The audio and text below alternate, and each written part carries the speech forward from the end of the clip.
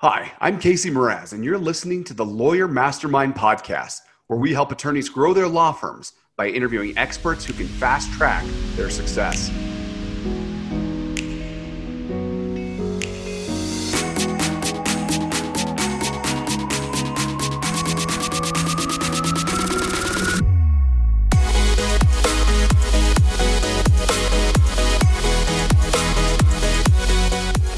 Welcome to another episode of the Legal Mastermind podcast, where we have tactical conversations with leading legal and marketing experts.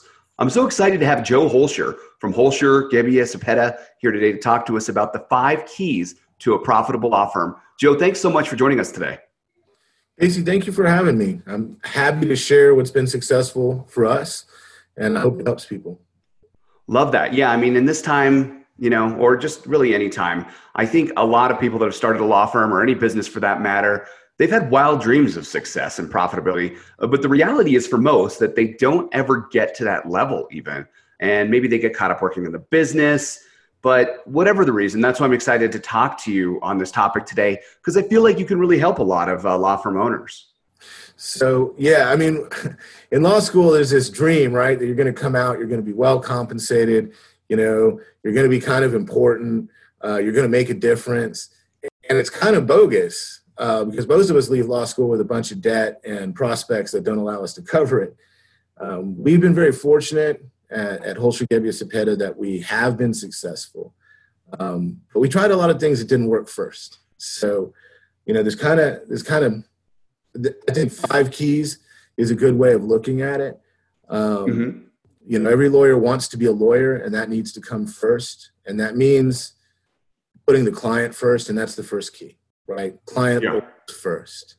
Well, I'm glad that you said that, because I feel like in this day and age, there's online reviews and word of mouth spreads fast, and people that are upset can complain easily. Whatever it is, it seems like you have to really focus to customer service now, and you always should have, but if you didn't and you got away with it before, maybe you can't anymore. Well, I think it is harder. The number one reason in Texas that lawyers get in trouble, State Bar tells us every year, is bad communication with clients. It's what starts the situation that gets lawyers disbarred or disciplined, and it can itself be a reason to get disciplined. But as long as you're focused on that good communication, any complaints that come forward ought to be brought to you first and give you that shot before it's permanent on the internet. The bad reviews that we've got right now are largely from people who aren't our clients and who are mad at us for beating them in court. But, there's this one lingering review out there that every time I see it, it bothers me because I feel like I did a good job for that guy, but I know he doesn't feel that way. So it is a struggle to make sure that you are communicating with your clients, even when you screw up or even when you get a bad result. You're not putting them off, even if you feel like that client might be a little irritating or difficult to deal with. Sure. Yeah. And, that's hard, I think, sometimes for some people, because I think, as well as I, people are tougher online. I don't know. Do you, when clients, if you had to deal with a client that's upset, is that normally coming through phone or one of those fiery emails? How has it been for you? Well, a lot of times they are going to flame me by email. And, that's the 11 a.m. or 11 p.m. midnight email, and you wake up in the morning, it kind of ruins your day. Sometimes it's angry text messages. Sometimes it's my staff coming to me going so-and-so's pissed. What happened? I'm I don't know. I thought everything was cool. Let's go talk to him. Sometimes we do hear something online afterwards, and those are the most disappointing because they kind of come out of the blue and you don't have a chance to fix it. But we've been pretty fortunate. When we get bad reviews, we reach out to people and we say, hey, man, why are you taking this to the internet instead of bringing it to us? And usually clients will say, I was upset, something happened, and then we can kind of fix it. So the communication is key, but because we communicate well, we have a relationship with our clients. If you've ignored somebody and you don't have that relationship, that tactic isn't going to work. Yeah. And from what I've seen is if you give people an outlet, let's say you're just even talking to them, having that great communication like you're talking about, they probably are more likely to tell you because they have an outlet, whether that's an email form or phone call or whatever. But when you close yourself off and you're not answering your phone and you're not communicating, that's, I think, where I've seen a lot of the situations explode. I don't know about you. No, absolutely. And that, like, another key element for us is, so this is going to be my second key is, keep the drama in the courtroom, right? Okay. We don't need drama in our office. We don't need drama in our client relationships. When we go to court, that's when we're going to fight. And that's when people maybe get yelly a little bit. But you have to have that good communication to do that. And you have to be sensitive to your clients and develop the relationship over time. I've had clients come back to me and say, man, I didn't realize how good you guys were until I went with somebody else. Mm-hmm. And the real key is managing expectations too, right? Like, you have to be able to tell your client, look, this is why things are happening. This is why you're not going to hear from me for a while. I don't have answers. And when you call me, I'm going to bill you. So if you want me to call you every week, I will, but you're running out your retainer and you're going to have to re-up. If it's on a criminal case where we're charging a flat rate, we got to tell people. Yeah. We're going to have new cases coming in. We're going to be waiting in line for your trial for like a year. Don't expect to hear from us all the time, because once we get past discovery and whatever step is critical, we're just waiting. So we say keep the drama in the courtroom. And what we mean by that is quickly address people's concerns and tell them what to expect, and try to manage expectations ahead of time instead of after there's a problem. Then they don't trust you anymore, right? There's a breach in your relationship. Yeah. Mm-hmm. No, and I think that's great advice. I think a lot of attorneys that struggle don't set those proper expectations. I have a friend who hired an attorney recently, and he's kind of in that boat that you were just explaining, where he's like, well, I haven't heard from the attorney. It's been a week. And, this is part of a mass tort deal too. So, there's going to be some time there. But that's because that expectation probably wasn't set up front, is my guess. No, we all advertise we're going to have great customer service. We're going to be communicative. But so the client comes in and goes, this is the guy who will talk to me and return my phone calls, and I can text at 2 a.m. You got to slow people down on that. We give them homework is another way to do it. Say, hey, that's good. Go get me a witness list. Go build a timeline of your case. We're going to do discovery. Why don't you suggest some questions we can ask? And that kind of helps them too. But in an age where we have smartphones and Zoom, and there's almost an expectation built socially that we're going to be accessible 24/7, which isn't realistic with this type of work. So you have to build in expectations and let people know, you might not get a call back the same day. It might be the next day. If it's an emergency, here's how you let us know. Here's who you talk to. But that's been hugely successful for us, because when people are upset, it's because something they expected didn't happen. So if you get their expectations reasonable, you're way less likely to piss them off for some reason. Definitely. No, that's great advice. And, talking on the other side of your point 1 and point 2 is, if you're setting these expectations and you're communicating with the client and you're doing that, that's the first step in building a practice that's going to get a lot of referrals, I imagine, too, because people are going to be happy. Oh, it does. I mean, absolutely, especially if people have tried other lawyers, because, whatever the sales pitch is that brings people in, it tends to be the best of who we are. And at some point, you got to impress on them that you are, in fact, human and not a miracle worker. But it also requires a high degree of organization. And that's the third key, I think. These are in no particular order, okay? Sure, yeah, no worries. It's just massively important. And they don't teach it necessarily in law school. They don't teach you how to organize your business. So you have to set up, like we use Clio, which is a case management software. We have a marketing firm that has access to some of our systems, but not our client information. We have Google Drive and Dropbox, and we know how to integrate all of these things and keep track of them. And that helps. We have a bookkeeper. Yeah. We're lawyers and we're bad at math, right? So we got a bookkeeper, and it's the organization that helps. Sure. And hear from me, one of my partners can look in the system and go, look, I know you want an answer quickly. You put that in the email. I can't tell you exactly what's in Joe's mind, but here's the last note in the file. And I do see that we have the documents that you received.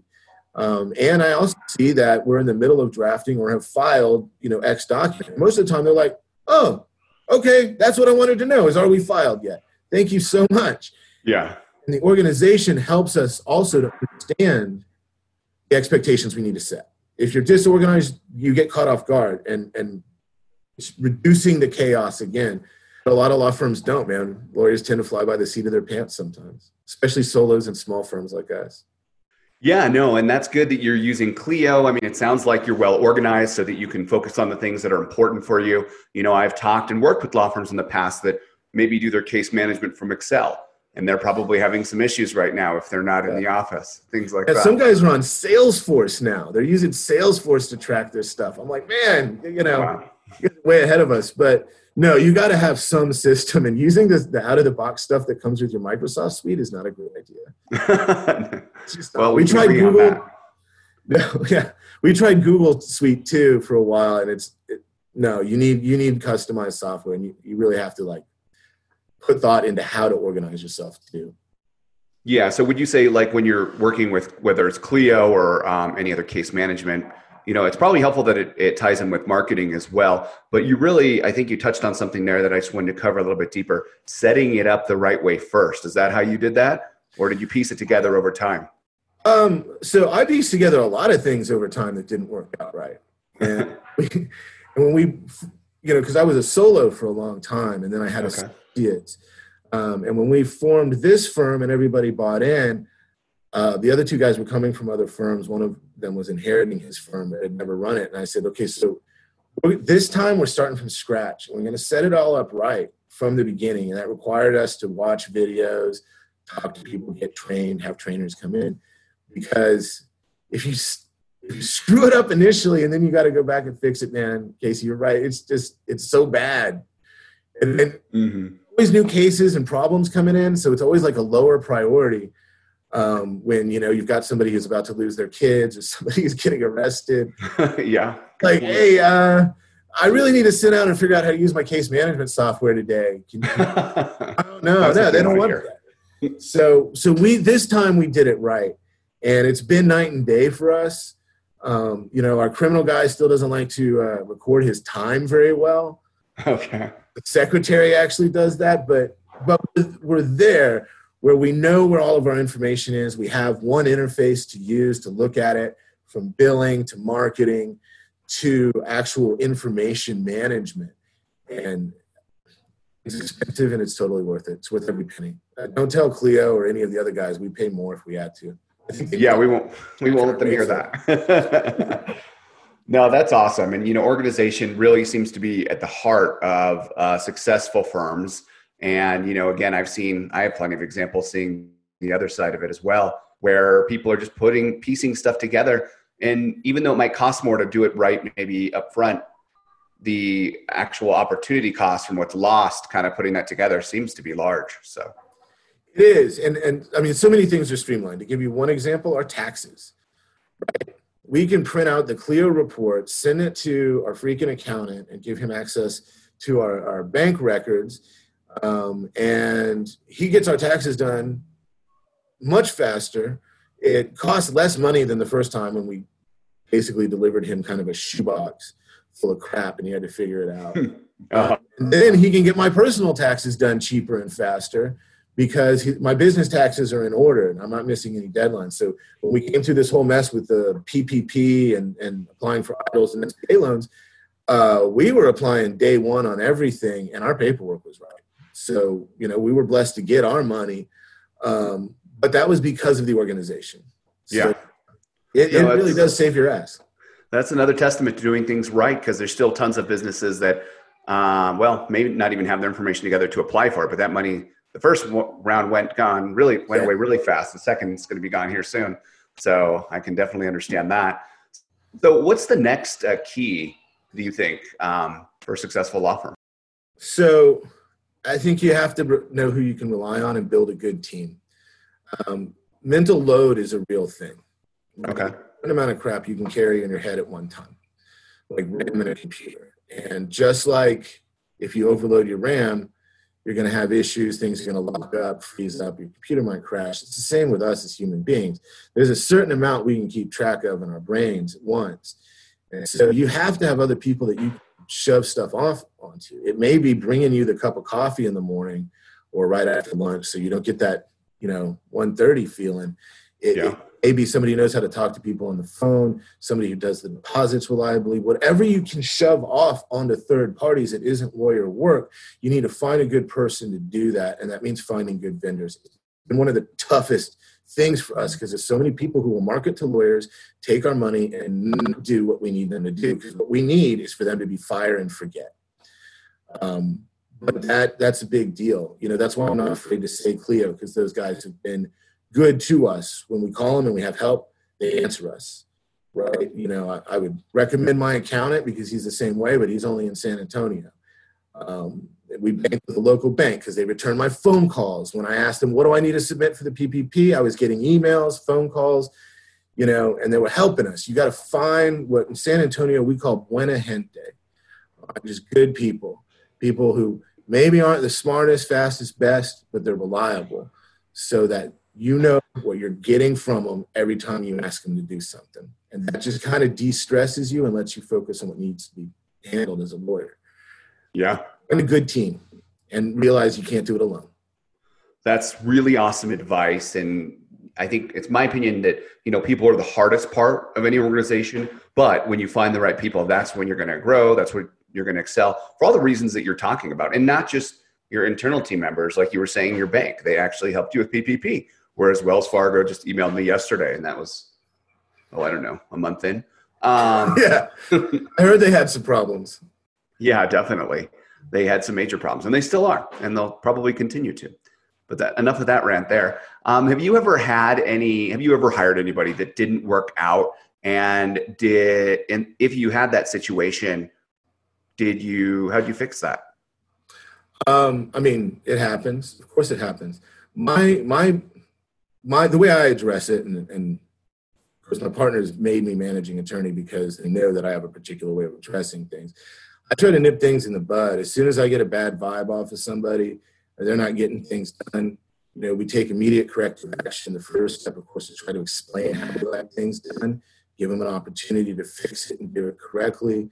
After that, it's a warning, and then I typically fire people because I don't have time for that.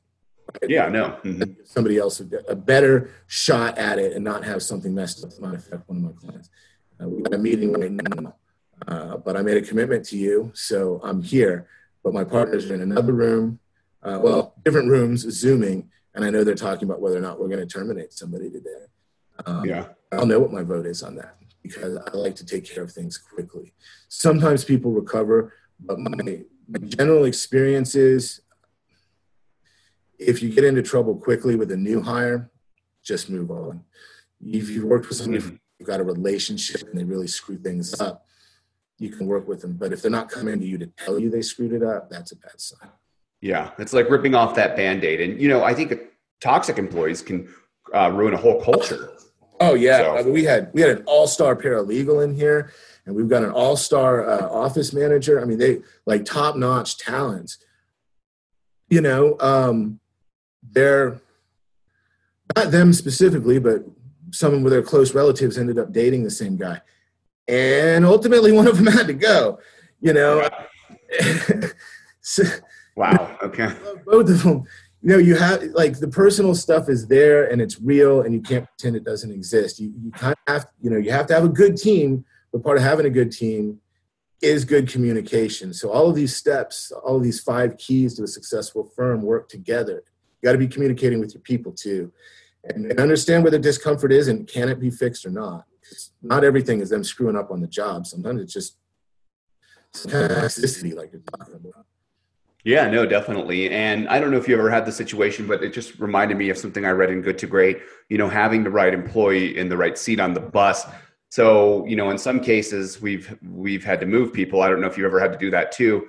But certain people thrive, I guess, in other environments or different, maybe even different organizations. So if they're not working out for you, it's not necessarily that they're bad. They're just not good for your organization. And there might be somewhere else that's better for them. And you need to do what you need to do because your obligation is to the business and your other employees. And if you have somebody that's bringing the culture down or hurting it and you're not taking action, then I can see how that would have a long-term detrimental effect on morale, profitability.